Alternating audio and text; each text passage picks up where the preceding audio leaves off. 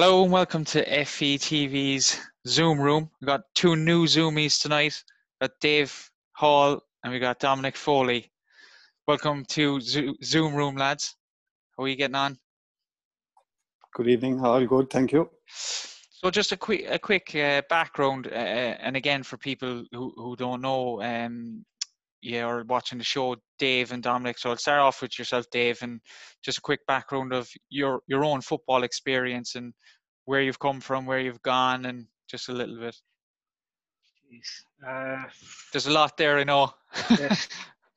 Like I said, at the moment, background is former player like yourself and Dom. I now look after the Irish Masters and Legends, Liverpool Legends, and I'm a FIFA match agent. I do a bit of. I used to work with Dennis being there at Carrigaline, and at the moment I'm secretary of the West Cork Schoolboys League, and I coach the emerging talent in West Cork. So I have my A license as well. And you're a doctor as well on top of it all. Yeah, I'm moonlight as a doctor here. And Dominic, just a quick brief over a long period career introduction. I suppose I started off, I'm a Corkman myself, in the local league here in Charleville. Obviously we played in the Limerick League as it was a bit closer. Kind of got involved with the Limerick County Schoolboys teams, got scouted like everyone else, and off I went to my journeys then to Wolves, Watford, Braga, Ghent, Cercle Bruges, and back to Limerick City after 18 years. Yeah, brilliant long career. Dave, like, just back to yourself there, just on the Irish Legends. How did that come about first? How did you get involved in it? And it was essentially the initial contact. I don't know if most of your viewers will probably remember about 10 years ago, during the downturn.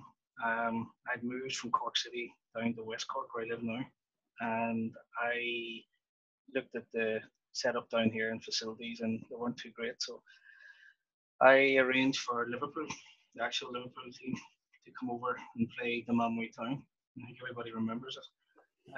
We converted the local primary school, or secondary school, built a 10,000-seater stadium, and then played against Liverpool on the day.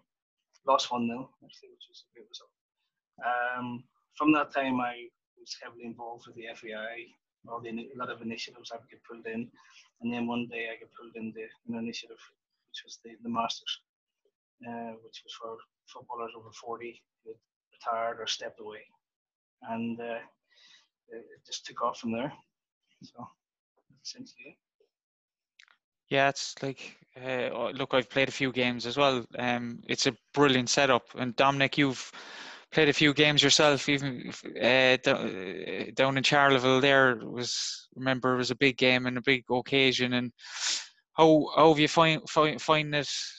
Stop playing football, I suppose, is what kind of people want to know. You're like, a good career, and then you kind of come out of football, and three of us, to be fair, out of it now. And I don't know about yourself, but I found it kind of difficult anyway. And then just time to settle down and get things going again. Yeah, like it was my life for nearly 18 years, so obviously there was going to be a change, but I would hope a lot of people going into the football game are realistic and realise that it can end any minute, never mind any week or any year. I was lucky. I didn't have many injuries, or the injuries I did have were run-of-the-mill normal things. Looked after myself well, travelled around a bit, I think, which helped as well. Was never afraid to try that. So yeah, when you stop, it's like I said to my friends or whatever, if they're a carpenter or they're a milkman or they're working in the bank, I said it's like all of a sudden one day you arrive into work and you're told, right, you're finished. And you go, right, I haven't trained for anything else, I've never done anything else. So it's an adjustment, but as long as you're ready for it, I suppose my wife would probably say it took about 6 to 12 months before I stopped sulking. But look, you get back into it, back into your new life, try to get yourself new work, unless you're one of the lucky few that manage to make enough while you're playing that you don't have to worry about it. But I would say 99.9% of people do have to worry about it. So that was it. It was feedback on the ground, off we go again. Did you find it difficult, Dave, stopping playing? Well, you're still kind of small bit playing, and probably same as myself and Dominic, whenever we can get a game here and there, but it's a strange one. It was interesting when I was working with Dennis at Carrigaline. When you're dealing with what you would call, and I don't mean this in a derogatory way, but ordinary players, sometimes you can't understand what the decisions that are being made, and there's a lot of frustration, especially for Dennis. You know, I'd experienced it a few years before Dennis, but the likes of Dennis and Greg, and the ball would drop in the middle, and you would expect a certain thing to be done, and then you see someone, instead of turning right, turning left or turning back, and you're scratching your head wondering, why did he do that? What possessed him to do that or think that way? And it's the legends in the Masters and so on. It's about playing with like-minded fellas that, you know, that is the best in the country, some of the best that there's ever been in the country. And whilst the body's writing checks that you can't cash, the brains are still ticking over absolutely perfect, and you can see that. You know, the game is a much slower game, but the brain's still ticking over. So it's nice to play football with fellas with a brain. You're on a par with a brain as such. Yeah, like when the first game I played with them, some of the lads obviously are really slow to move, like, but just the brain, you can see it straight away, like the intelligent passes, or the way they turn with the ball, or some, like, you play against a lot of guys who are probably trying to go in and nail you, and they just come out of it. It's just too the mind is quicker than the body in that sense. How do you find it, Dominic, when you're playing the games? Yeah, I was never blessed with the utmost speed anyway, so I wouldn't say I was slow, but I wasn't one of these guys that relied on my speed. For me, it was reading the game, and the old saying, the first yard is in the head. And in my position, if you could just sneak a half a yard or a yard, you were in control and you got your chance at the goal. So yeah, like Dave said there, when you play with the guys in the Legends game, it's great to watch. Even though I played it so long, I suppose after stepping away from it now for it's nearly 8 years since I finished. It's great to play these games again, and often give a wry smile to myself when I see things happening that that I can appreciate, that maybe a lot of other people watching mightn't have even seen what happened. Like you say, knowing when there's someone coming on your left and turning to the right, or knowing when to touch it forward or back. It's I actually love playing in those games. When I finished, I made the decision kind of to step back completely. I'd had enough or done my bit, and after a few years did my coaching badges, got my A license as well, but then just didn't have the drive to do anything about it. So I stepped back. So for me, playing in these Legends games, or playing with a few legends and I join in, it's great to get back in the field and just run around and have the crack again with the boys. And I think the best thing about it, like you mentioned, you came down to Charleville to play in one when we opened or renamed our football pitch after our former chairman, and all my friends got to play against Mark Kinsella, Ronnie Whelan, Ray Houghton, and more League of Ireland players like that, which they will never ever again get the chance to do. They still talk about it. So occasions like that are brilliant for the local guys who play junior football, who never got the chance to play at a higher level. So they're brilliant for days like that. No, it's excellent. And again, Dave, you're like heavily involved in bringing these guys down as well. Ronnie Whelan, Ray Houghton, Mark Kinsella, as he spoke about, like huge names. But they're just like, they're happy. They're the same as us as well, to get out and kick a ball around and have the crack. Like, and to be fair, they like they're delighted on the day as well, like, aren't they? It's it takes all sorts. I mean, the one thing we have is we have a wonderful group in the Legends. You know, a great group of lads. You know, and it stretches all over the country, from Derry, to Waterford, to Cork, to everywhere. And like Thomas said, it's just great crack. But it's, you know, there's fellas that are playing in the Legends that were the greatest of rivals, you know, for years in the League of Ireland, and yet now they can, you know, the temperature sort of has come down a bit, and we can talk about, you know, old things and, you know, games. You know, if you look at the likes of Sherrow and Macker playing in the Champions League, Maggot playing, and these guys, these guys playing in some of the biggest and most iconic League of Ireland games.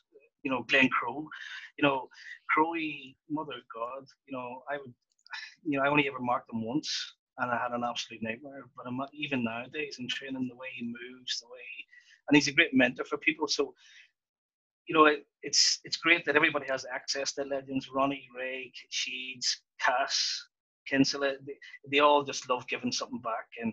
And as Dom said, one of the big things for the Legends is there's a health message that we bring for everybody concerned, not just the players. You know, if you look at when we visit Charleville, Dom will testify.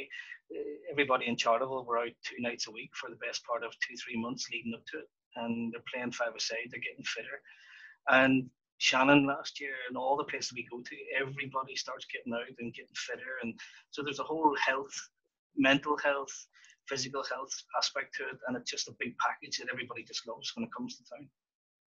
Oh yeah, huge day for the whole town, and I suppose it being at Kerry one as well, Castletown was it? Yeah, like Castle Island, yeah. Castle Island, yeah. You know, it's brilliant for them. Brilliant for them. They love that, and as Dominic saying, getting that experience in. They were disappointed in one thing. I know what you're going to say here. Yeah, go on. No.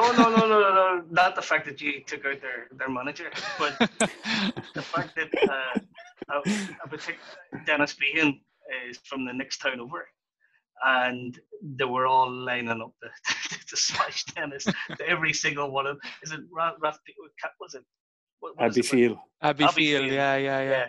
So once they knew Dennis was playing and so on, and they were all lining up, they couldn't wait.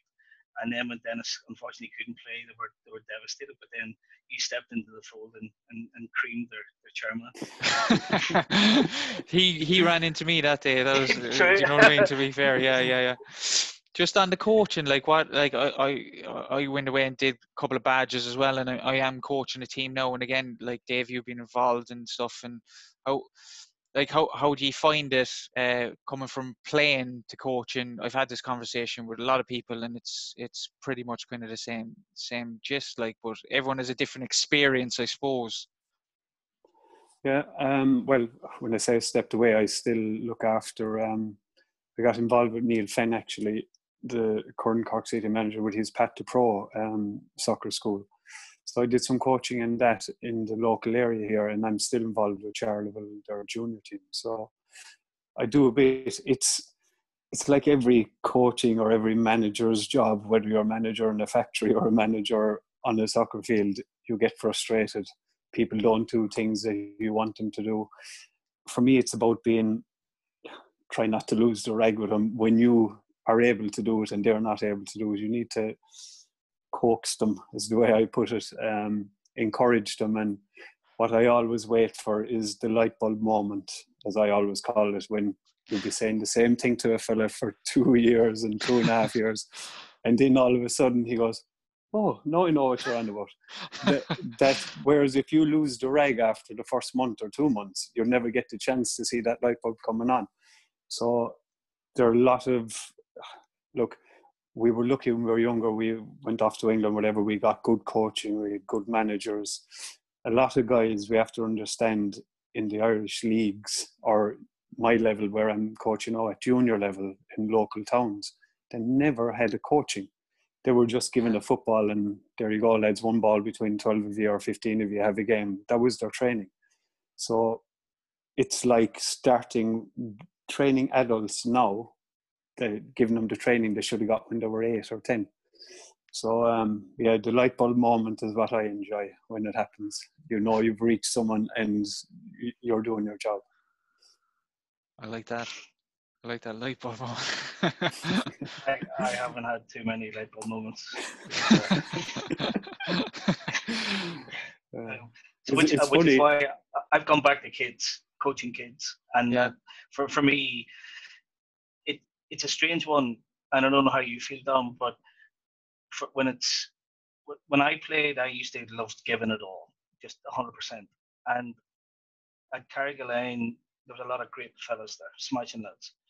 But it sort of, there was, with senior football now, as a coach, it can be a lot of frustration, a lot of burnout. Anybody that does it for more than 4 or 5 years, especially yourself, does, it can take its toll on you. And you can sort of, you can get frustrated, like you said, you can get angry, you've poor refereeing, you've poor nights. The whole package sometimes can really, football can start to get to you. We used to play on a Friday evening, and if I lost at Carrigaline on a Friday evening, I'd just come home, lock myself in the room, and tell her not to bother me for the rest of the weekend. Yeah. I'd look on Facebook, and there's lads out having a laugh in town. I couldn't figure it out in my head. So see, after a while, you fall out of love with football a bit when you're looking after a men's team, because you have, everybody's an expert, everybody knows everything, and everybody's crying over training, this, that, and whatever script, whatever it is. So sometimes you need to go back to the kids. You need to go back to your roots and look at and have kids who will listen to what you have to say, will buy into what you have to say, and it helps you fall back and it energizes you again. I find men's football can be very. I don't think I have the temperament for it personally. I think I know what you're saying. I think it's gone a bit hectic in the world. Like, it's a fast-paced world. There's different jobs now as well, where there's a lot of shift work. There's a lot of guys under pressure. People want big houses, nice cars. There's so much going on as well, other than football, around the place, that you're trying to get guys to commit to 2 days a week and a game, and it's kind of becoming a bit unviable. And I find it with all teams, or senior teams, are the same. It's hard to get, like, you might have a squad of 20, like, there's no way you're getting 20 to training Tuesday and Thursday, and then the game at the weekend. You could even chop and change in your 11 at times. And I find it's not just a team I'm coaching, it's every other team, and every other manager's having these problems. Whereas before, it was kind of, a lot of fellas had 9 to 5s, and Tuesday, Thursday, big sessions, and then the game at the weekend was everything. Whereas now it's kind of, on the back burner. And I totally understand what you're saying as well about frustration. Like, you lose a game there, like, and you're going home, you don't want to talk to people and stuff. And I think, I don't know, like, I think if you were at maybe a professional club, it might be that bit easier, because at least you're getting the lads training. You can talk you get them about in the next. Yep, you get them in the next day. You can dissect it and so on. But yeah. The problem is, in certain cases, I look at Tim at Carrigaline now and Dennis. They were doing it right. But in a lot of instances, when you do things right, you're being chastised for it. It's about if you want to do it right, you have to have the buy-in. You have to have, if you want to do strength and conditioning, that's an extra day, so that's 3 days a week. And then your game at the weekend. And most people, from what I can see, most, not all, but most, don't want to give that commitment anymore. They can't or won't. And then these are the same fellas that are crying to you on when you name a team and they're sitting on the bench, or you name the team. It's sort of, I don't know. It's hard for me to get my head around at times. So therefore, that's why I make a great number 2 and never a great number 1. So I think it's a culture thing as well, in that I'm only looking at my local club here now. We have a senior hurling team now in our town for the first time in 50 years or something. If you ask them to get up at 6 o'clock in the morning and go training, they'll be there at 6 o'clock. If you ask my fellas, they'll go, "Oh Jesus, why can't we do it at 8 or 9?" But I go back 8 or 9 years ago, and you asked the boys in the GA team to get up at 6 o'clock, they would have said the same thing. But they got some proper coaching in, proper coaches in. They made a culture of it, so that the next group of boys coming through can see what they've done. They fall into position. Whereas our local soccer team, and a lot of local soccer teams just kind of plod from year to year. So I've gone in this year with a plan in my local. It's my first full year with them. They're on about numbers of training. I brought the A team and the B team together for training on Tuesdays and Fridays, and some of the better of the youths as well. The idea there is that they're training more physical with men, grown adults. I don't expect them to do much, but to be quicker on the ball. I say if you get kicked, it's because you were too slow, your touch was bad, etc., etc. Try and improve them. They should never get touched or kicked. So we always have great numbers, which is good for my morale and for the guys who do turn up. We might have 25, 26. Now, it's a bit of a challenge to get the sessions going and divide them up, and I have good help in that. But definitely numbers and starting a culture in the club, and basically no bullshit. If you don't do what we're asking you to do, you don't play. If you don't train, you don't play. To a certain extent, no. We obviously, being from a small town, you have to work hand in hand with the GA. Which I have no problem. They give us a commitment, they give the GA commitment, they can play. But if we don't get a commitment, they don't play. Simple as that. I agree with Dave. There's a lot to be putting up with, but I can see improvement already. And I'm only with them since the start of the season. There's definitely more commitment, and it looks like they're enjoying it, which is the main thing. That's kind of what it's all about, really, the enjoyment. What about managers and even players yourselves that you would have learned off over the years, and what would have made them great, or what would you have taken off them? For me, there's no one that really sticks out. I mean, it's some of the fellas you've played against, but it was always the concept of a senior pro in a dressing room. One of the things that gets me now is, the things that certain dressing rooms, where would you put it? There was always those 3 or 4 fellas in the dressing room that your gaffer didn't, your manager didn't have to give you instruction, didn't have to deal with stuff. There was always those 3 or 4 fellas that would just deal with it. If you were out of hand, done something on the pitch, done something off the pitch, done something silly, said something to a referee, it was never dealt with by the manager. It was always people pulled aside by somebody else and told what for and what not. So our list of players. I mean, I remember when we were, when we played against the Czech Republic, Dom, you played in that game. Yeah. Yeah, and there was a fella. Is it Olic? He never took more than 1 touch each time. He never took more than one. And he burned through. But Greg O'Halloran, Stewie Byrne, everybody. No one could get close to him, and that was probably the one fella that really impressed me in the last few years in terms of having stepped away from football. But I was up in Malahide, and he was, again, his movement. And again, when we played them in Prague, we played them in the smallest pitch I've seen, but they made it look like to be the biggest pitch in the world. And then someone had the bright idea of playing them in Malahide afterwards, the return leg. They made a big pitch look like a GA pitch. But then your man Ulic, he's the one guy that stood out for me. Definitely stands out. And again, every single time, just 1 touch, simple, lay it off, and none of us could get him. And that's the one guy. And then Jan Kohler as well. Remember Jan? For such a big man, does he? Percy and Macker were having to deal with the back, and you would have thought that he was physical and a big. No, everything was deft and light, and he could turn the physical stuff on when he wanted to. But his touch, that one down where he just dropped it off his thigh, they would just kill it instant. It's such a lovely, soft touch. So nobody could get close to him. But then his goal in Malahide, after he could trip, Perthy tripped him, so he got up really pissed off. And then when your man, is it not the guy from Atletico, Ufalusi, he tore down the line, crossed the ball in, and Kohler headed the ball from outside the 18-yard box. It nearly broke your man from Westlife's hand when it went in. Nicky from Westlife. So it's I think I've had the the privilege of benefiting from seeing better players later on in the legend side of thing than I had previously. Definitely. Yeah, I've been lucky. I started out under Graham Taylor. It was he who signed me at Wolves when I went over first to the UK.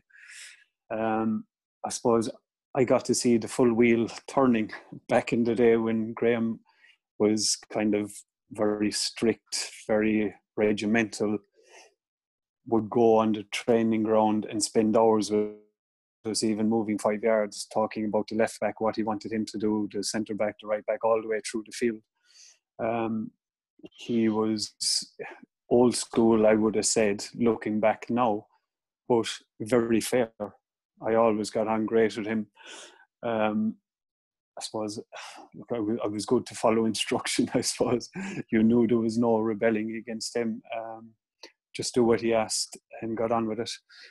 He took me to Watford then as well. After he left Wolves, I moved on to Watford with him, so I had him there again, and it went then complete different direction when Gianluca Vialli came in, Ray Wilkins, after Graham Taylor, and it was just a total different direction. They were all about playing out from the back, football, getting the right food into people. They had the first time we ever had a fitness coach at a club, things like that. Then where did I go from then on to Belgium? I suppose would be my next one, where George Leekens, who would have been ex-Belgian international team coach and played for Bruges himself and managed Bruges. He was just happy-go-lucky, made me captain of the club at the time, put his faith in me to look after the dressing room. He was like to play football again.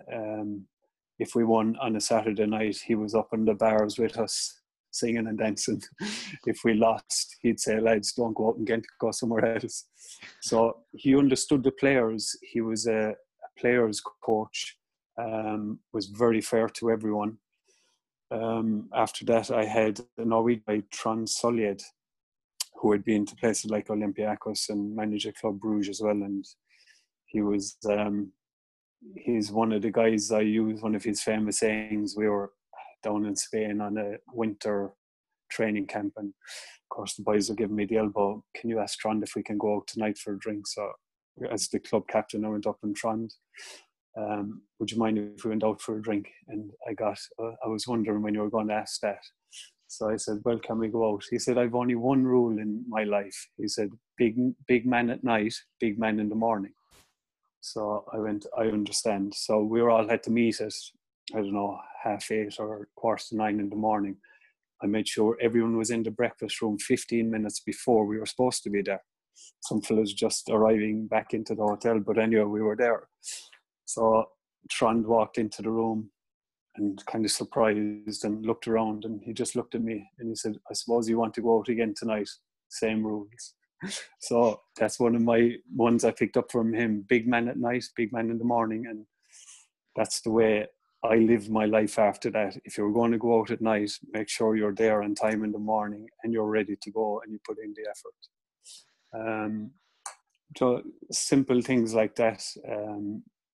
As Dave said there, I remember specific things from every manager that I played under that I try and put them all together in my head. Then the things that I liked and things I didn't like, I wouldn't pass on to the players I'm coaching. But I always say to my guys as well, I said, lads, you have 2 years for one reason.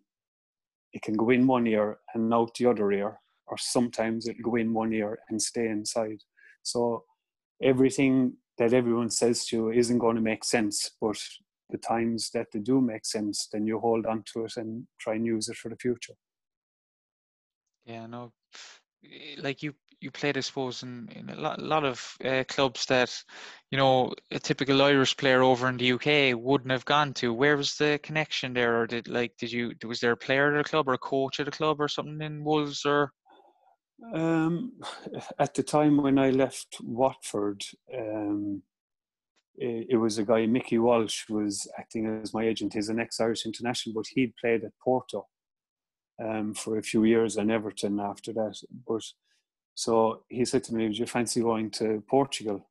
And I said, "Oh, sure, why not?" Like, I was thinking sun and beach and everything. But I ended up going to Club Sporting Braga, which would be in the north of Portugal. There'd even be more north than Porto.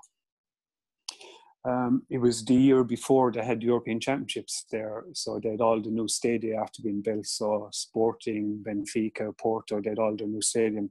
And in Braga, people might know it because of they had a new stadium, but behind one of the goals is just a mountain, the side of a mountain. So it was famous for that. I went there for a year. Again, it was a good experience. Got to play against the likes of Porto and Benfica and Sporting in their stadium, the new stadium. That was the year Mourinho went on to win the Champions League for the first time with Porto. We played them obviously twice in the league and got to a cup semi-final against them, but we got hammered about 5-0, I think, if I remember.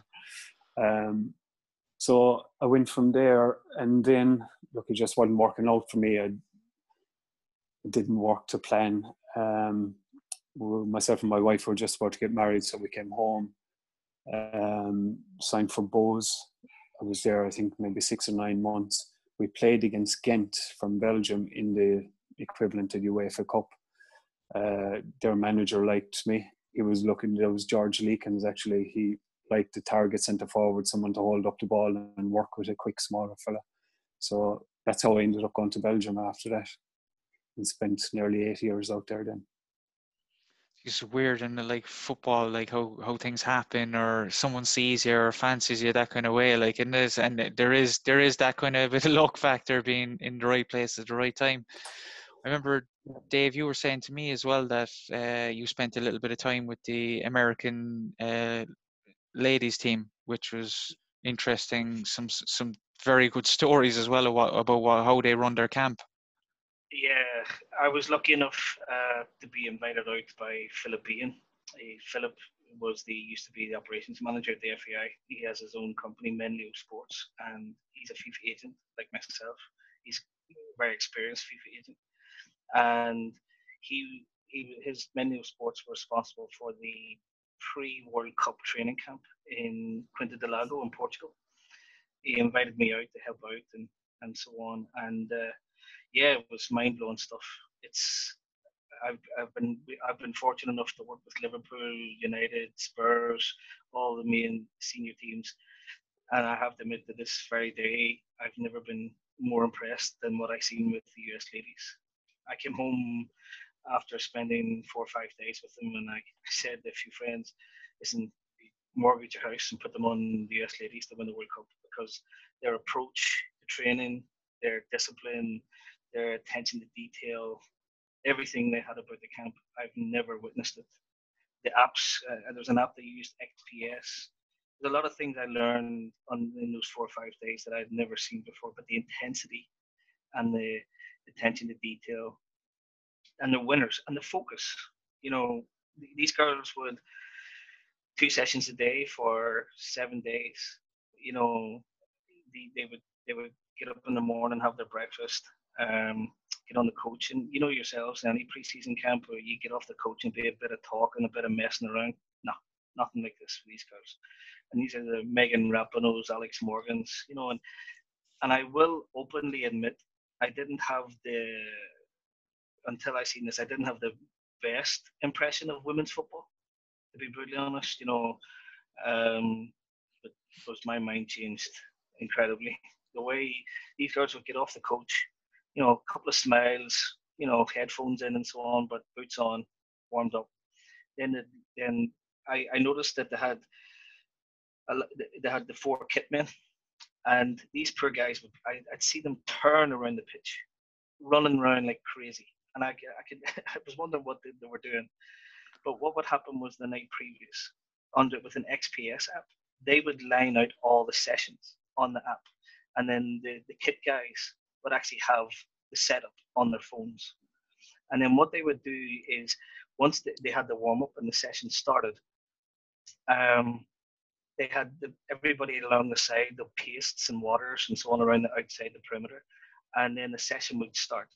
Just maybe 10 minutes before the end of the first sort of drill or session, what would happen would be the guys, kit men, their phones would beep, and they would be sprinting around the pitch, setting up the next one.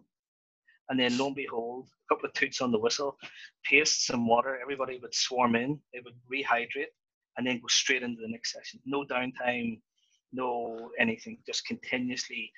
And they were doing that continuously and in serious temperatures, and they were going at it. And yeah, and again, this was full on intensity. I've never seen, sometimes yourself, you start at 9:30, you do a morning session with peter off towards it. No, their coaches wouldn't allow them to drop the intensity whatsoever, and then they'd have their lunch, and then straight back again, and then straight into the afternoon session, and they do that twice a day. It was something else. It was breathtaking. And they're unbelievably successful, and there you go. That's why. And just, I suppose, the last kind of thing is, like, from the both of you, I suppose, one at a time. But like, looking back on your careers now and stuff, and obviously you're advising players, Dave, where you are, and kids, and Dominic, you're advising players and where you are. Like, what's the kind of main thing that made you the player that you were? But you look back obviously now as well and think, like, I could have done this better or whatever. Like, what advice would you give? Jesus, where'd you start with this one? The first thing I would say is, going back to my thing about we all have 2 years, listen to what you're being told. These guys have positions of coaches, and they've a lot of the time in the professional game, they've played the game, they've been there. I saw all too often fellas thinking they knew it all, after probably being a pro for 5 minutes, kind of a thing. And it happened to me a lot. Light bulb moments. I would remember 5 years later, I go, Jesus, I remember someone saying that before. It's amazing how things will come back into your head as you go through your career. Say, always listen, look like you're interested, because for me now, as a coach, I always did that. But as a coach now, I'm talking to a few guys. I don't talk a lot when I'm coaching, but for the 2 or 3 minutes that I might do it, you see fellas looking up in the sky, looking down the ground, and I say, I'm wasting my time here straight away. Yeah. That'll be the first thing. The biggest thing that I learned only when I went to Belgium, first touch. I was lucky. It was one of my strengths. I had a lot of weaknesses, but that was one of my strengths. It's so important, and it just doesn't get coached enough in Ireland at local level. It doesn't take a lot. A few footballs and a few drills, and it just makes such a difference. I can see the difference in my team in 6 months just by doing simple things. Be dedicated 100%. That's one thing I can always say. I always looked after myself when I had to. Obviously, you have to leave the hair down every now and again at the right time. Never got in trouble for doing it at the wrong time. And believe in yourself. Believe in yourself, because you will get knocked. You will have opinions that people don't like you. I went to Man City when I was younger. They liked me. I went on trial to Wolves. They liked me. Went to Nottingham Forest. Said, no, you're not good enough. Make sure you finish your school. Went to Liverpool. Asked me back. So you get different opinions on your road along. So believe in yourself. Stay dedicated. Practice, practice, practice. You did. One thing I learned was, no matter what you think you know about football, when you go somewhere else, it's a never ending learning curve. And just when you think you've got it sussed, you meet someone else, or you play under another coach who just opens another door, and then you realize that you know squat. You didn't know half of it. And for me, it's the simple things, the little things. Remember, listen to as Dom said, just listen. And like you said as well, there's so many fellas think they've been on trial here, they've done that, they've made it, they've done this. Just, yeah, it's a tough one. If I was to go back and advise me when I was younger, it would be to listen more and not take things to heart, not get frustrated. Not take when some of the knocks you take, you take it personally, and and it's one thing I've learned as I've got older: you should never take football personally, ever. It's there will be personal opinions in it, but you have to learn to rise above things. You have to learn how to you might not be somebody's cup of tea, but you'll be somebody else's cup of tea, and it's for me, like, that would be the one thing definitely for me is just when you think you have it licked in football, if you actually sit down and look and think you're nowhere near getting it licked. So it's I've been lucky enough, like yourselves, to play with some great footballers and some great dressing rooms, and there's Ronnie Whelan now. He's pushing on 60, and you ever watch the way he sort of carries himself on the pitch? He's always looking, the chin is always bouncing, it's always back and forward. There's Ray as well, back and forward, the head's turning, he's always looking to see what's happening 360 degrees. And then when the ball comes, they just lay it off and just make you look stupid. So listen, like Dom said, don't take things too personally. And yeah, that would be it really for me. No, that's like from two of you there, great bit of advice and probably similar kind of what I say, and it's brilliant that it goes out to people as well, because people listening to this really kind of enjoy hearing that. And as you know, we were all young as well, and I probably we didn't get great advice, but we did get advice, but a lot of times you don't listen, and you kind of should, and that's the main thing, is that let's listen. But I lads, used to think, fellas, sometimes you had coaches that were giving you a hard time, and you thought they were giving you a hard time because they didn't like you. But now when you meet them later on afterwards, they say to you, listen, thought you had what it took, and I thought you were a decent player, and that's why I give you that. But I, being the idiot that was, didn't want to listen at the time. I only wish I had listened. It's different times now, though, isn't it? Like when I remember a guy, I remember ex-army guy came in with Mark McGee to Wolves, Mike Hickman, and like he used to flog us to death, running, rowing, cycling every afternoon. And like when you look back at it now, you think it was madness. Why didn't he have us out in the field having touches of the ball and passing and moving? And so the wheel goes around full circle, as I was saying earlier. But look, even from that, what was a tough time, you would think, in those few months while he was with the young guys at Wolves, you say you took out of it that you were able to get through it when it was really tough.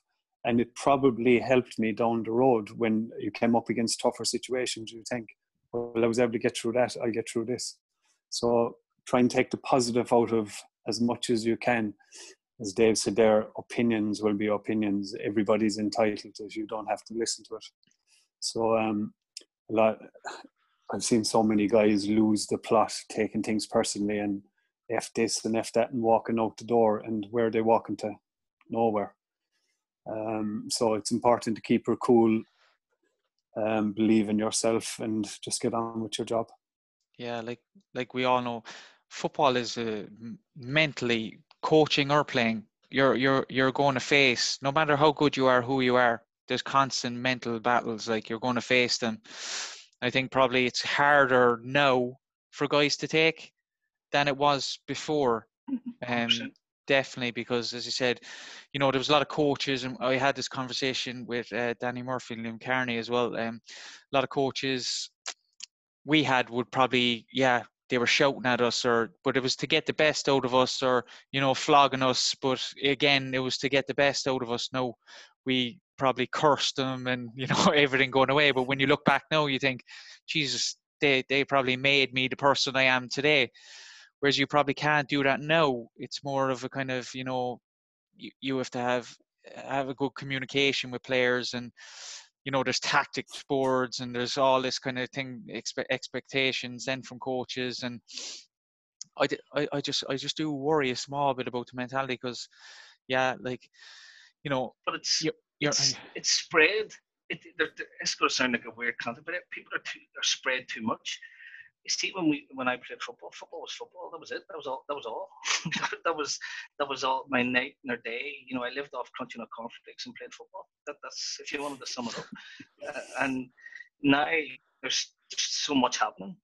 There's fellas are just spread thin. There's so many things going on, and at Carrigaline, you know, was you know when Tim Maw came in, Tim brought a lot of young fellas in who were very focused, and the change didn't go down well with a lot of people. But one thing I definitely did notice for some of those young lads that came into Carrigaline, they were extremely focused. Some of them were clowns, don't get me wrong, and Tim has his work cut out for them, but a majority were the focus.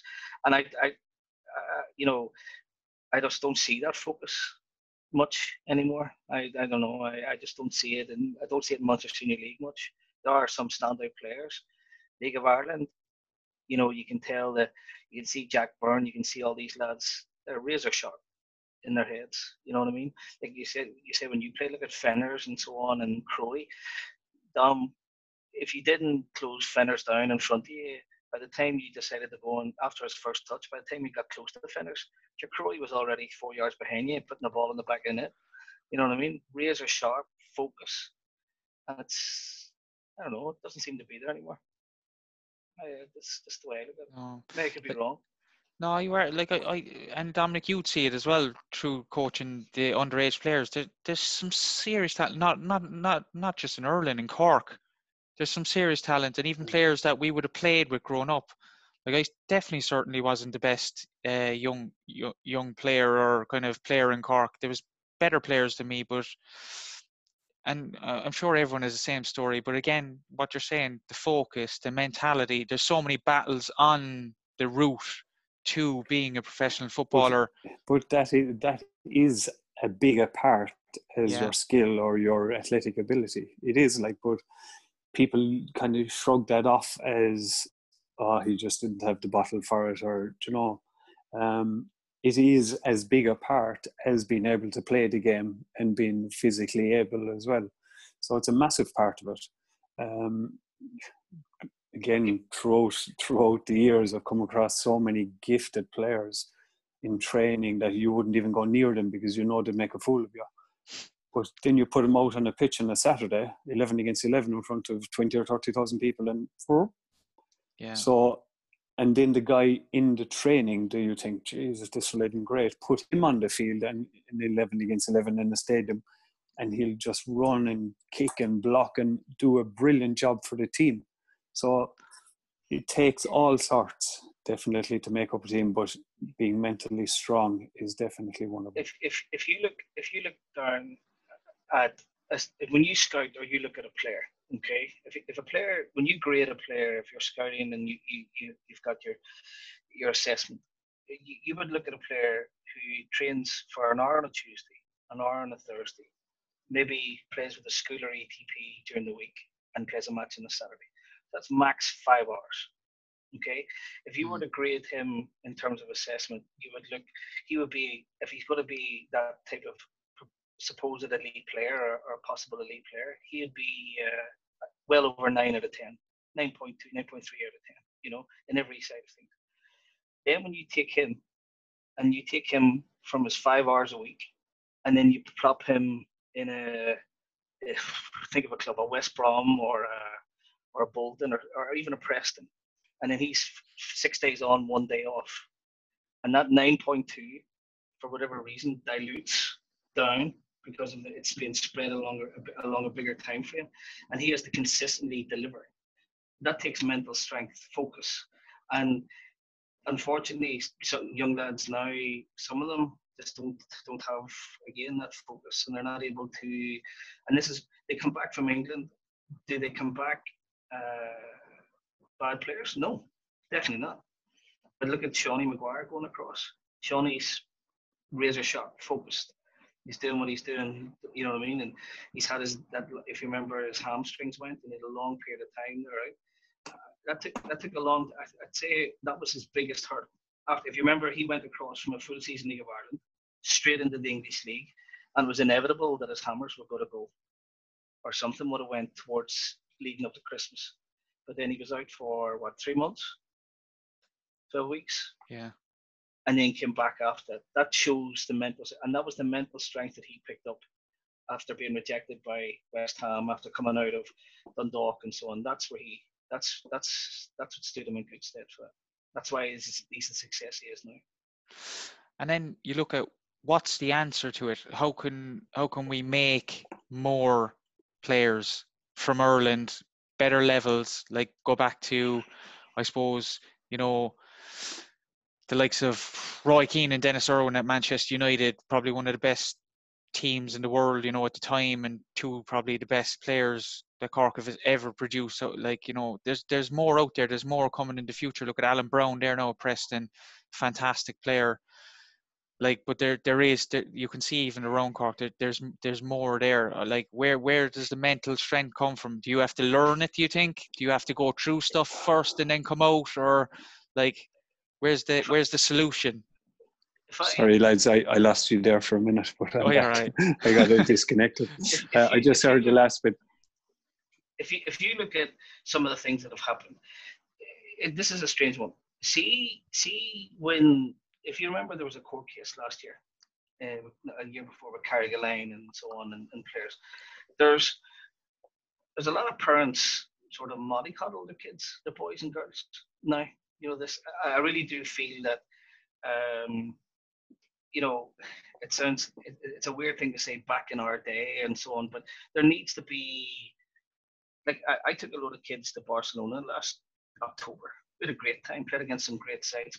I spent all the time just picking up tops and clothes and water bottles. They're some of them are like babies.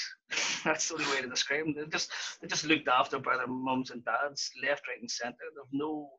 And if it's a strange one, and you've got, like I said, you got that court case where a young lad wasn't getting on the Carrigaline and stuff, and his mum and dad decided to take the club to court, and you have parents, and again, it's from a coaching perspective, you see now parents think sometimes they have an opinion on so many different aspects of the football, the progression of their child and so on. Yes, they have a fundamental part in it, but they do need to respect the position of football people and football coaches in terms of the development of their children. And I've been to a few clubs. When I'm speaking, I've the luxury of going over to Ajax and Barca and seeing how they handle things. And look at Duffer and the lads at Shamrock Rovers. They put the breakfast club in. If you're an Olympic skater, you get up at 4 a.m, 5 a.m, do your 2 hours skating in the morning, then you go to school. I've been looking at breakfast clubs in Ajax and Barcelona when up to nearly 250 kids are being picked up every morning, brought to training, then brought to school afterwards. They've done it at Shamrock Rovers. Sure, everybody was up in arms, giving off about Rovers, didn't it? It's about culture, as Dom says earlier. And the culture, unfortunately, in Ireland is it's a bit soft in terms of some lads, and they just, I don't know what you think, Dom. Yeah. Well, that is a valid point. Look, modern young guys are just different. As you said, we ran out of to be dragged back in. It just doesn't happen now. But life has moved on. Okay, things are different. I heard Damien Delaney speaking recently on one of the news talk, I think it was. And he said, look, kids with Facebook and Twitter and Snapchat and all this, it's a part of our life now. So I'd be old school in that way. I think there's no need for that in a dressing room or around the club or etc. But he said, look, you just have to get on with it. You have to accept it. So that's your point on that day. They're just different, the kids now. On another point, I would say when I went to the UK back in 96 or whenever it was, I had to compete against England, Ireland, Scotland, Wales, and a token Scandinavian every now and again. If you're talented in Ireland now and you go to the UK, you're competing against the whole world. Mm. That is a big difference compared to back in our day. My opinion is that in our lifetime, we might never see an Irish player playing for Liverpool, Man United, Tottenham, or any of the big clubs. We might never. We look at, okay, we have Troy Parrott at the moment, who's probably the closest.